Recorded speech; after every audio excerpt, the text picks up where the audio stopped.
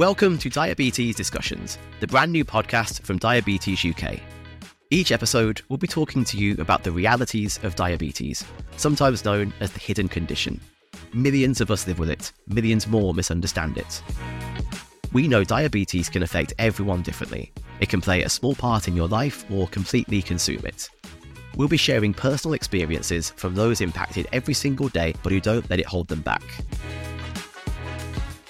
I'm Jack Woodfield from Diabetes UK, and I'll be guiding us through the conversation and sharing my own stories of living with diabetes. Today, we'll be talking about treatments. If a treatment isn't working for you, don't suffer. Nobody needs to suffer from their treatment. The treatment's supposed to make you feel better. Everywhere there is an adjustment that's needed, and however it be the medications, the diet, technology, it's something extra which you normally wouldn't have had. The word treatments can mean a lot of things within diabetes care. It can mean the tablets and medication that you might take, as well as adjustments that you might make to your diet or through being more active. And treatments also include technology like insulin pumps and blood glucose monitors. Joining me on this episode to discuss the wide spectrum of diabetes treatments are Professor Partha Kar and Shefali Moda. Shefali is an accountant who lives in North London. She is a Diabetes UK member and fundraiser who was diagnosed with type 2 diabetes aged 26 and struggled initially with side effects from insulin and metformin. And Partha is a diabetes co-lead at NHS England and a consultant in diabetes and endocrinology at Portsmouth Hospital's NHS Trust. Shefali, Partha, hello and welcome to you both. Hi. Hi, thank you. Thanks for the invite. So, firstly, Shefali, could you talk us through your diagnosis story and also talk about the medications that you were prescribed following your diagnosis and your reaction to them? So my diabetes diagnosis came as a shock. It came in pregnancy. I was pregnant at the time and I went to visit my GP for a regular checkup, and the nurse there checked my blood sugars and noticed that it was really very high. The GP immediately referred me to the consultant at High Barnet Hospital, who was the diabetic expert in pregnancy and diabetes. And in terms of my treatments, I was immediately put on insulin to make sure that my blood sugars were in good control for the pregnancy. Unfortunately, that pregnancy wasn't viable, and I did continue the medication, the insulin and metformin, to preconceive, basically, to prepare for another baby. I'm really sorry to hear about that experience, and for anybody listening that's affected by that, we'll be providing a link to the Diabetes UK helpline in the episode notes. So when you were prescribed your medications, how hard was it introducing them in day-to-day life, and how long did it take you eventually to get used to treatment? It was heartbreaking because I'm a foodie at heart. So it's not only just treatment through medication. Obviously, there's the lifestyle element of it as well, where I was advised by a nutritionist to look after what I was eating, look at the carb intake, and just generally my life turned over very quickly. It was a massive shock. The injections weren't something that I particularly liked. I don't think many people do. But I needed to do it because I did quickly become pregnant again. And I knew that this time, if I wasn't careful, I knew what the consequences would be. I needed to be keeping my blood sugars at the lowest that I could safely without going into hypos. In terms of life, I realized quickly that there's more than just the lifestyle side or the medical side again.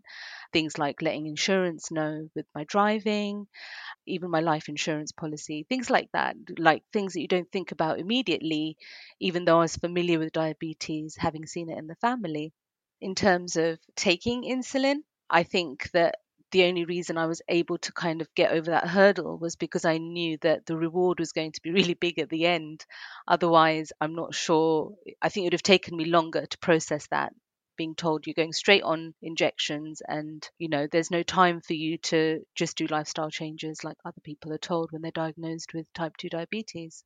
It sounds like you made some really significant changes and it really profoundly changed your way of living. Partha, how common is it for people living with diabetes, whether they've been newly diagnosed or they've had diabetes for several years, to find it challenging with new treatments, whether it's medication or dietary changes, whether it's because of side effects or alternatively any other reasons for this? I think, Shivali's probably sort of nailed it because you hear about it all the time around you. I think when it affects you, it's one of those things which is quite difficult to take on board, whatever your type of diabetes, because you're fundamentally changing a lot of stuff that you would do naturally or normally. And yes, of course, there's a narrative, and quite rightly, people say you want to live your normal life with everything, but it's not normal. And I think in the sense that you are having to make adjustments. If you've got type 2, you've got type 1, you're having to make constant adjustments, and then, you want to plan for a pregnancy. Everywhere there is an adjustment that's needed. And however be the medications, the diet, technology, it's something extra, which you normally wouldn't have had, right? So I think, it's under-recognized how big a thing it is when you're given the diagnosis. And to be, for that matter, any diagnosis, And of course, quite understandably, there's a lot of focus on when people get a diagnosis of cancer, and the huge impact of that. And I wouldn't put diabetes in the same category or the bracket, but straight away you're thinking, what about the problems with my feet, but my eyes, am I going to die young? What about my children? These things come into your mind very straight away. So it's under-recognized how much of an impact it does have. You spoke about the adjustments that people have to make, and we know a lot of people with diabetes can end up switching treatments for all sorts of reasons, and this is particularly relating to medication. But what are some of the reasons why people might switch between treatments? For anybody listening to this that's perhaps been prescribed something new recently and isn't completely sure of why this is the case. Yeah, I think there are many reasons for it. Reason one is the clinician concern has felt that the medication that was there was not doing its job to the extent, so you feel like something else is needed. There could also be something beyond your diabetes. There could be simply supply issues. That drug is not available. So what do you do, right? And lots of people are going through that right now at the moment. Me too. Yeah, with glucagon-like peptides because it's being sold in the private market. So that's an unintended change. So change doesn't always happen because there's a clinical need to it. Sometimes there's a system which is making you change. That becomes even more frustrating because, in one way, if a clinician says, look, we need to add something in or take something off because it's not quite working, you can understand that because you're like, okay, well, I want to do the best for myself as well. I suspect when it becomes like, well, actually, we run out of this drug, and you're sitting in a first world country and you're going like, what does that mean? What do you mean you've run out of a drug? So that's quite frustrating, understandably so. Shivali, you've got your hand raised and you said me too when Partha was speaking there. So what's your experience with, is it supply chains issues? I've had a week. I tell you, I've called every pharmacy in my area numerous times and I cannot get a hold of my current treatment. I'm currently on the Ozempic semaglutide and it's impossible. I know I can buy it if I Google it and it's extortionate, but I cannot get it from my pharmacy and my doctor I can't get a hold of for a few weeks. So it's a real struggle. I think the other side of it is also things like side effects. Before I went on to semaglutide, I was on another injection, which was a once weekly treatment. But with that, I had really bad side effects where the injection site would flare up into like golf ball sized kind of bumps on my tummy. So I think that's the other thing, that not every medication is going to suit you. And not every combination of medication will suit you. Over the 15 years where I've dealt with my diabetes, my buddy diabetes, I've gone from remission to being on insulin treatment to being back on tablets. But what I have noticed in terms of the treatments is that there have been developments and changes in those 15 years. When I started, it was very much insulin, metformin, but the combinations have progressed and changed. But this supply thing, in my mind is a little bit outrageous because I should be able to get what I medically need without fighting with the kind of commercial interest of that medication. So a little frustration. Yeah, of course. And I'm sorry to hear about the side effects. And we do know with regards to specifically Ozempic, which you mentioned, that there are issues with shortages. And we actually have a piece on our website which people can go to for advice on Ozempic. And yeah, we know that this is causing an issue for people living with diabetes who are taking this medication.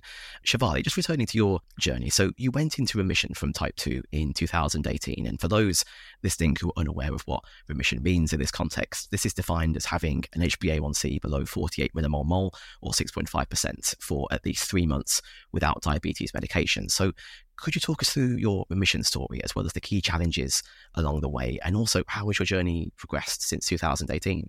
So prior to 2018, I had an awakening where I really became interested in my health and, improving my quality of life, because I'd reached a stage where I felt I couldn't do very much with my children.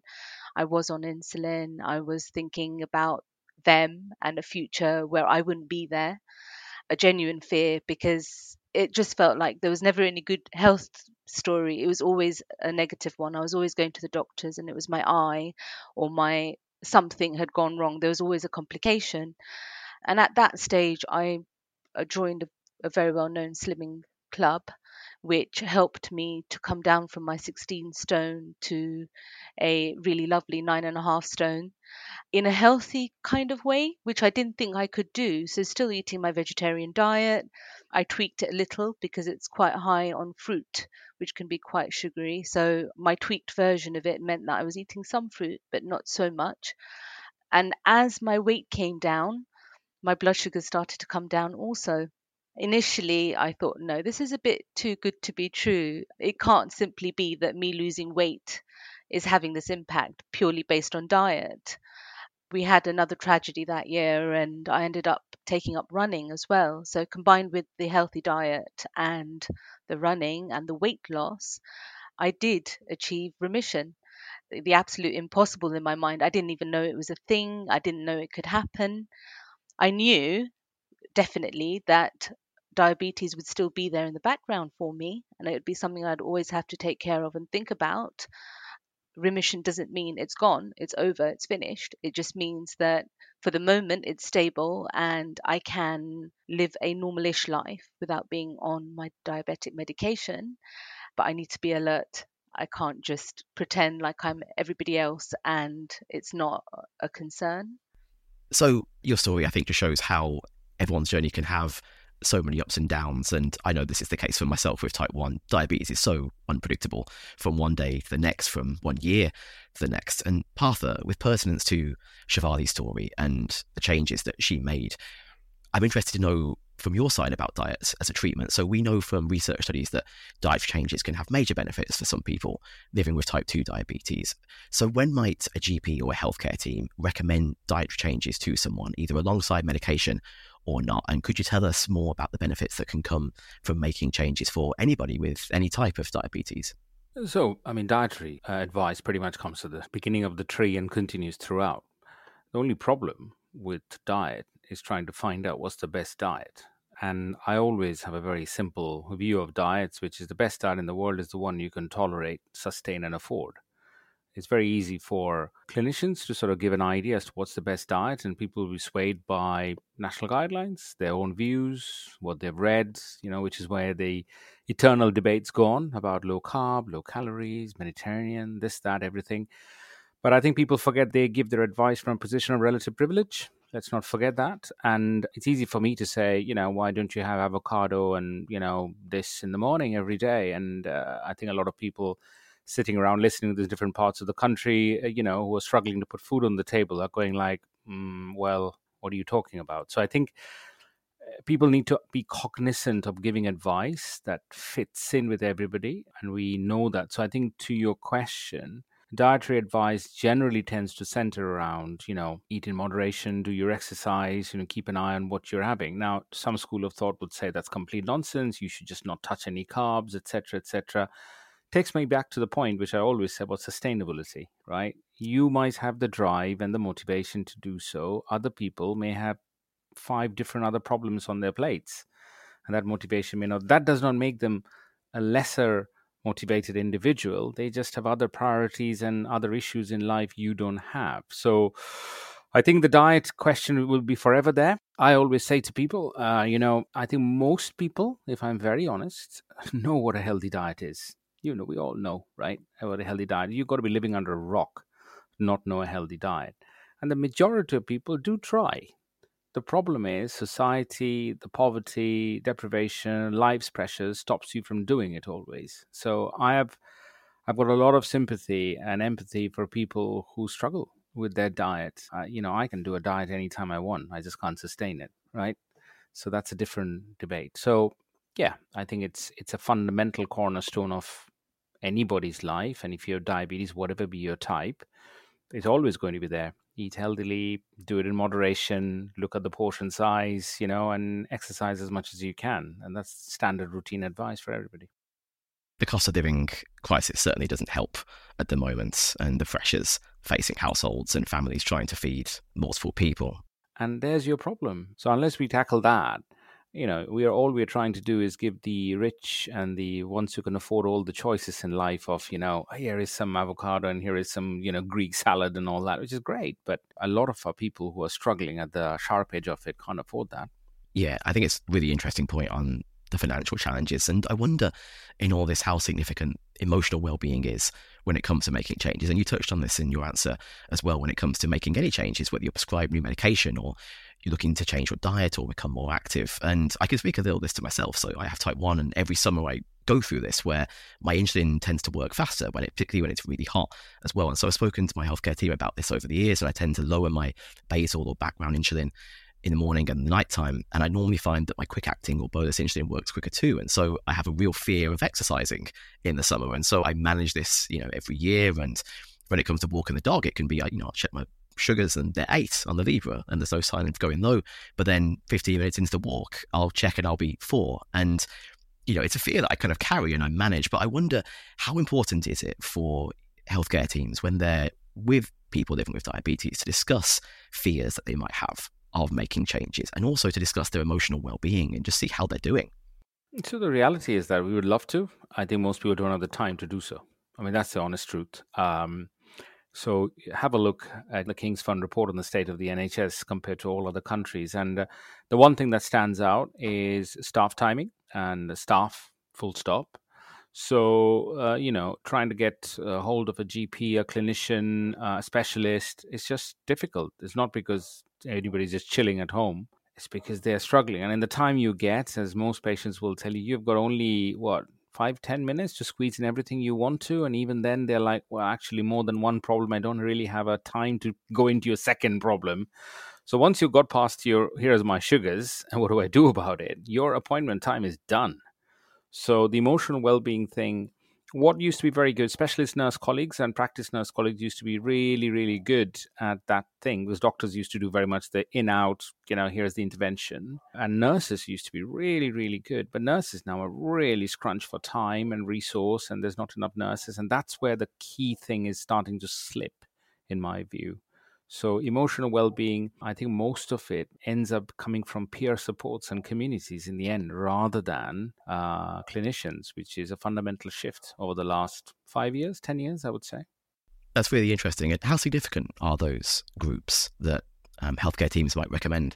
Oh, huge. I always say one thing, we spend so much time on talking about, complications, but the reality is that they're all linked with quality of life. They all are, right? You improve people's quality of life, things get better. I mean, it's not even rocket science. We talk about, for example, non-invasive glucose monitoring. It's got nothing to do with data. It's just a better quality of life. So people felt better, people not pricking their fingers, so their diabetes got better. This isn't at all rocket science. So to your question, is it important? It's vitally important. If you're in a better frame of mind, you can focus on your medications, your diet, your life, etc. If you're not, you can't. But unfortunately, I think we see diabetes, and not just diabetes, medicine by nature, there's a very physical thing, and there's a dissociation between the physical and the mental aspect, which is a big, big problem. And thereby nobody sees it as a chronic disease, which has got, physical and mental aspects of it. So you have a conversation about your HbA1c and what you would change and your next medication, then it's done till the next 12 months. So yeah, that's a big, big problem. In my experience, clinicians have been absolutely phenomenal at every stage of my journey. And I don't think that I could have progressed as I have if it wasn't for their expertise and support. I think sometimes what I find interesting is that clinicians are more willing to help if they see that you're making an effort also in your journey. Are you having a hands-on approach? And I've never felt that kind of disconnect on a mental level. But also groups like Diabetes UK, I've always found really supportive, whether it's logging on online, having a look at a forum because I'm not sure about something and finding a wealth of information, or attending local and regional events where you meet people and have conversations about your diabetes and how it affects you, and all that kind of emotional support is really truly out there in those forms as well.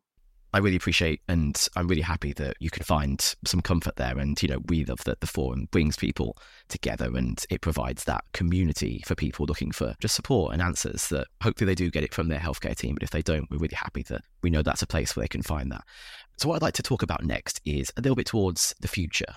Partha, so we're seeing all sorts of new treatment developments for diabetes across technology, such as hybrid closed-loop systems, as well as new drugs. So this month, the government announced a 2-year pilot trial to roll out Wegovy, a brand name for the weight loss drug semaglutide, which Shefali, you've mentioned with Ozempic earlier. And these developments are all hopefully helping to create a world where diabetes can do no harm for the next generation. So how excited are you for the future of diabetes treatment? Depends as to, if you're talking about this country, or globally. I think if you look at this country, we have been relatively fortunate, I would say, in diabetes care to have access to all the drugs that's available out there. Though, don't forget that the Wegovy trial that you've just mentioned, we just don't have enough Wegovy because everybody's using it in the private market, right? So there is that. Closed loops potentially can be really exciting if all the plans go to play. So that's still to come. So I think there is a huge opportunity, and there is a lot of focus continuing to be on diabetes, which is great, right? So I think that's good. I think globally it's a different picture because I think the gaps are going to continue to widen. And what I say to every single charity and policymaker and conference organizer is that it's all very well to talk about the science and the academic publications, but if it's not getting to people uniformly, the science is only as good as a piece of paper or a line on your CV, right? So I think that's quite an important message, which I want to pass on to all academics and everybody who does research. Your research is not worth anything if it doesn't get into people's lives. That's an important point. So am I excited about diabetes care? Yeah, of course. I think in the UK, there is a host of really switched on leadership in the clinical community, which is good. There are very strong charities like yourselves, Diabetes UK, and there are also other partner organizations like JDRF, etc. And there is a very strong patient voice. I think that's a really good tripartite combo, which works really well. And so, I work in the national team in a policy role, and we have been blessed with that support to sort of, get the funding that's needed and do all that sort of stuff. So, but that doesn't happen without this sort of community behind us. You speak about the worldwide challenges, and I wonder how significant inequality is in the UK as well, because we've done research into this and we know that people, the inequality and facing really tough conditions can find it much harder to live with diabetes. And I wonder how significant is that when it comes to treatments as well and talking to these people maybe about treatments? So I think the pandemic probably shone a light as to what's happening. I'll be very, very honest. The color of your skin matters in this country. There's no question about it. People really struggle with the concept that the NHS is the jewel in the crown of this country. Or can it possibly be racist from that point of view? The answer is yes. The police forces, the fire brigade is. Today, they've said the England Cricket Board is. So why will the NHS be exempt? They're all part of the same society. And you see that in every single data set that's out there. And also deprivation matters. So it's also very elitist, so there are the same issues there. And you can see the gaps based on deprivation, gaps based on ethnicity that are there. I think the positive thing about that is that people are aware of it and lots of people are working to close it. That's the good thing. There are still will be segments of people who feel this is nonsense and you don't need to worry about it. But hey, listen, if it's not affecting you, then it's not a problem, right? For the people who get affected, it's a problem. So, and I think it's the role of all of us in a fair society to say, if the NHS is supposed to be equal to all, then it's got to be equal to all, irrespective of what you earn and what the color of your skin is. So the NHS has got issues, but I would say the good thing is that there is a much wider acceptance of those issues than there was probably 5 years ago. People will talk about it, and I suspect that's probably the first part of the journey. And now the data needs to reflect all the hard work people are putting in. And that's important going forwards. Absolutely. Hugely important points. Shefali, I wanted to ask you as well, the changes that you made and you have made in the last recent years have been so profound. And how important is having your family on board and a wider support network for this? Because I know having the support of my wife throughout the years has made adapting to certain treatments much easier and just having someone to share that information with. So how important was that for you, not just at the beginning of your journey, but all the way through up until now? So, of course, family and peer support is very, very important. But for me, culturally, at the very beginning of my journey, it wasn't something that is acceptable. I'm South Asian by background, and I often joke that you'll see wives following their husbands, making sure they've eaten and taken their insulin, but you'll never see a woman at an event taking her insulin or looking after her blood sugars. However, there'd be a massive queue at the toilets because every woman's about to go into toilet to get her injection. It's kind of an inside joke. But what I found in the years that I've been diabetic is that stigma is slowly deteriorating. And I like to feel I'm doing a little bit to help with that.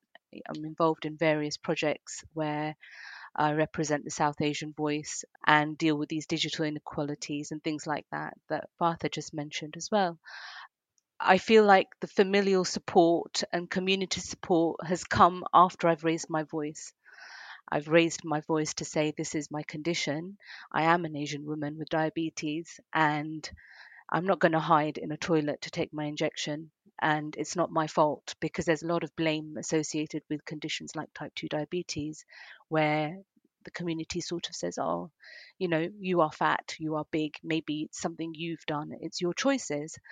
But having spoken up about my condition, having helped so many people who now approach me and ask me questions, open that dialogue for other young women, I can honestly say that my family has grown, and I'm not only a voice for those people, but also I feel like the support keeps coming in. It keeps pouring in. People keep messaging me and keep saying, keep on the work that you're doing, because having these conversations and dialogues is helping to eradicate some of that stigma, which well and truly shouldn't be there, but it is. And by doing that, we're having dialogue and education, even for the older generation who will approach me and say, I've been living with this for a very long time, and I struggle too. And it's then that I have conversations with people about, have you spoken to your GP or your diabetic team, and just having those conversations has helped a lot of people. And I think, something that we mentioned earlier, the future of diabetes, I hope for everybody will be one without stigma, and the availability of all treatments, whether that's a Libre, regardless of whether you're type 1 or type 2. But basically, whatever you need to treat yourself becomes available for you with some education and knowledge of what's available to you, if that makes sense. I know that I've kind of done a loop on our conversation, but I just find it fascinating how, like right now, I think I would really benefit from Libre, because my remission has broken, my diabetes is broken again, and I'd love to be able to see what's going on there, but I'm not eligible for a Libre. I'm hoping in another 5 years or 10 years, that technology is much more widely available globally, and should be if you need it. I'm not saying every type 2 diabetic should get it if they don't need it, but I think it should be on a sort of case by case situation. You've made some really interesting points there, and I think the first point I'd like to comment on is just how courageous you've clearly been in trying to make this change and dealing with stigma that you face, and also in regards to technology. So episode 3, we actually spoke about technology, and we spoke about the NICE eligibility criteria, and we had someone on from Diabetes UK, Sam, who on the day of the episode had applied for a CGM, and the request was in with her nurse, and the day after the episode was recorded, she was actually granted a 3-month trial because she demonstrated how active she was in trying to manage her blood sugar levels and understand why her blood sugar levels would sometimes fluctuate for reasons she didn't understand, and we really hope that trial works out for her. And just going back to the stigma that Shivali's faced, Partha, how common do you find this is, whether it's within South Asian communities or people from outside of South Asian communities, that stigma of a diagnosis and perhaps that reluctance to make certain changes? So I think you can give the answer in different parts. I mean, I think type 1 diabetes, I'll start with that, has got its stigma, but I think there is a lot of work and a lot of patient voice in that space, which has fought against it. So I think that there's a constant narrative. People with type 1 diabetes have got a louder voice, no question. And that has helped over the last 5-6 years, I would say. Type 2 diabetes is a different kettle of fish because I don't think there's enough public voices. which circles back onto because they're not public voices because of the stigma associated with it. And some of the reason is what you get on things like social media, where, behind a keyboard, everybody's a very brave person. So you have anonymous accounts posting things about how you are fat and how you shouldn't have eaten cakes and, the usual nonsense. And, however tough you are, that has a bearing on your well-being after a certain period of time, right? So I think that's why I think charities will have a bigger role and should have a bigger role rather than leaving it to individuals. Type 1, as I said, is a very different kettle of fish because people can turn around and sort of battle it out and go like, it's nothing to do with me. But by nature, by saying that also shifts a bit back on the type 2, going like, as if to say by default, well, those guys, all those types, though they got it because why don't mix me with them. So that happens. And that sort of, even though it's not intended, that sort of does add to the stigma because people go, oh yeah, I got that. Yeah, okay, yeah, I got that. Type 1, of course, it's not your fault. But the type 2s, they're all just fat, right? So that narrative keeps building and people are not always aware that subconsciously feeds. So type 2, I think people will find it difficult because we're in a very odd world where people, social media has opened up all sorts of portals, right? Racism, sexism, homophobia. People are very open about those things, very brave behind anonymous accounts. And having a degree of obesity comes with a huge stigma, which is linked in with type 2 diabetes. So all of that sort of feeds in and you see the media narrative around it. So there's that. And I think then if you break it down to the South Asian community, I think people need to understand the cultural impacts of that. Is big. And I can tell you people don't get married because they don't want to declare their hand. It's seen as a bad thing. It's seen as, even though, well, culturally, we're all prone to having type 2 diabetes because all our events are linked with, well, only sweets, really.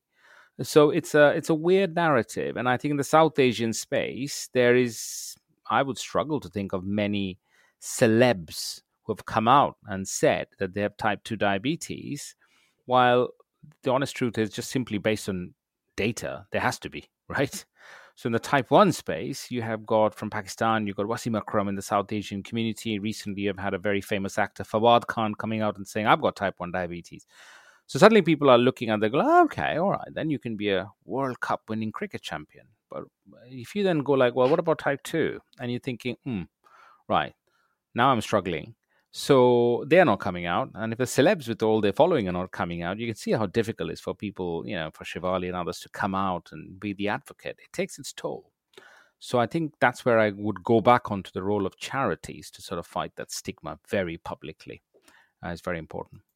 I completely agree. And we are doing research into stigma. And actually, one of the episodes in the series is going to be dedicated to stigma across all aspects of living with diabetes. And we're really excited to have those conversations and to try and build awareness of that.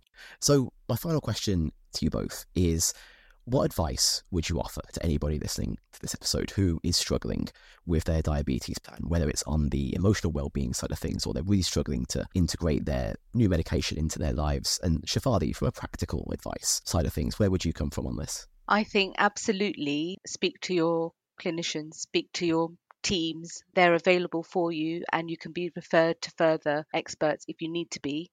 And reach out to communities like Diabetes UK and others. There are many. And if not, if you know individuals, open those conversations because you never know where you're going to find that support that you need. And if a treatment isn't working for you, don't suffer. Nobody needs to suffer from their treatment. The treatment's supposed to make you feel better.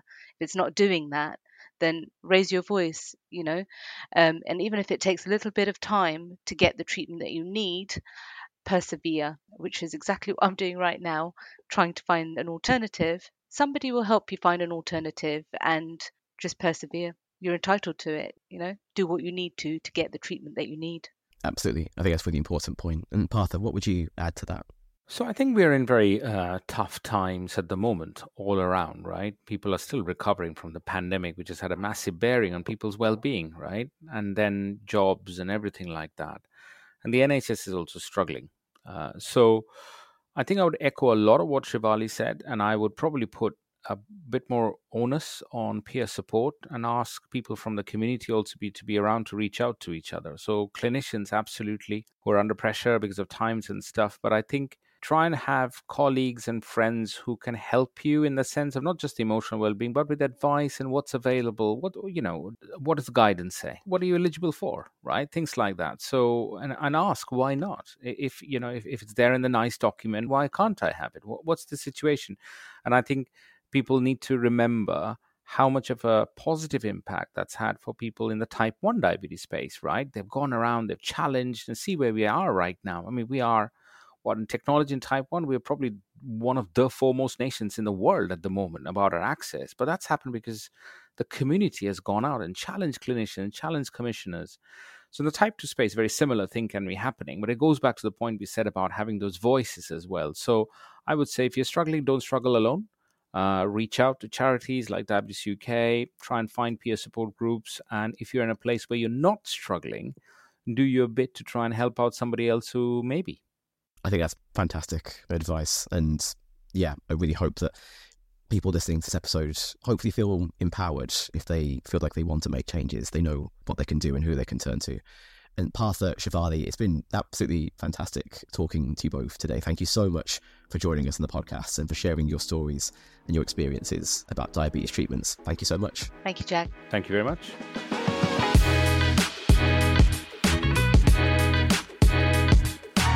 That's all for this episode of Diabetes Discussions. We hope the conversation has helped you with your own experiences of living with or supporting someone with diabetes. For more advice and support, search Diabetes UK online or check out the information and links in the episode notes. Don't forget to hit subscribe so you never miss an episode. And if you like what you've heard, please rate and review to help others discover the podcast. Thanks for listening. See you next time.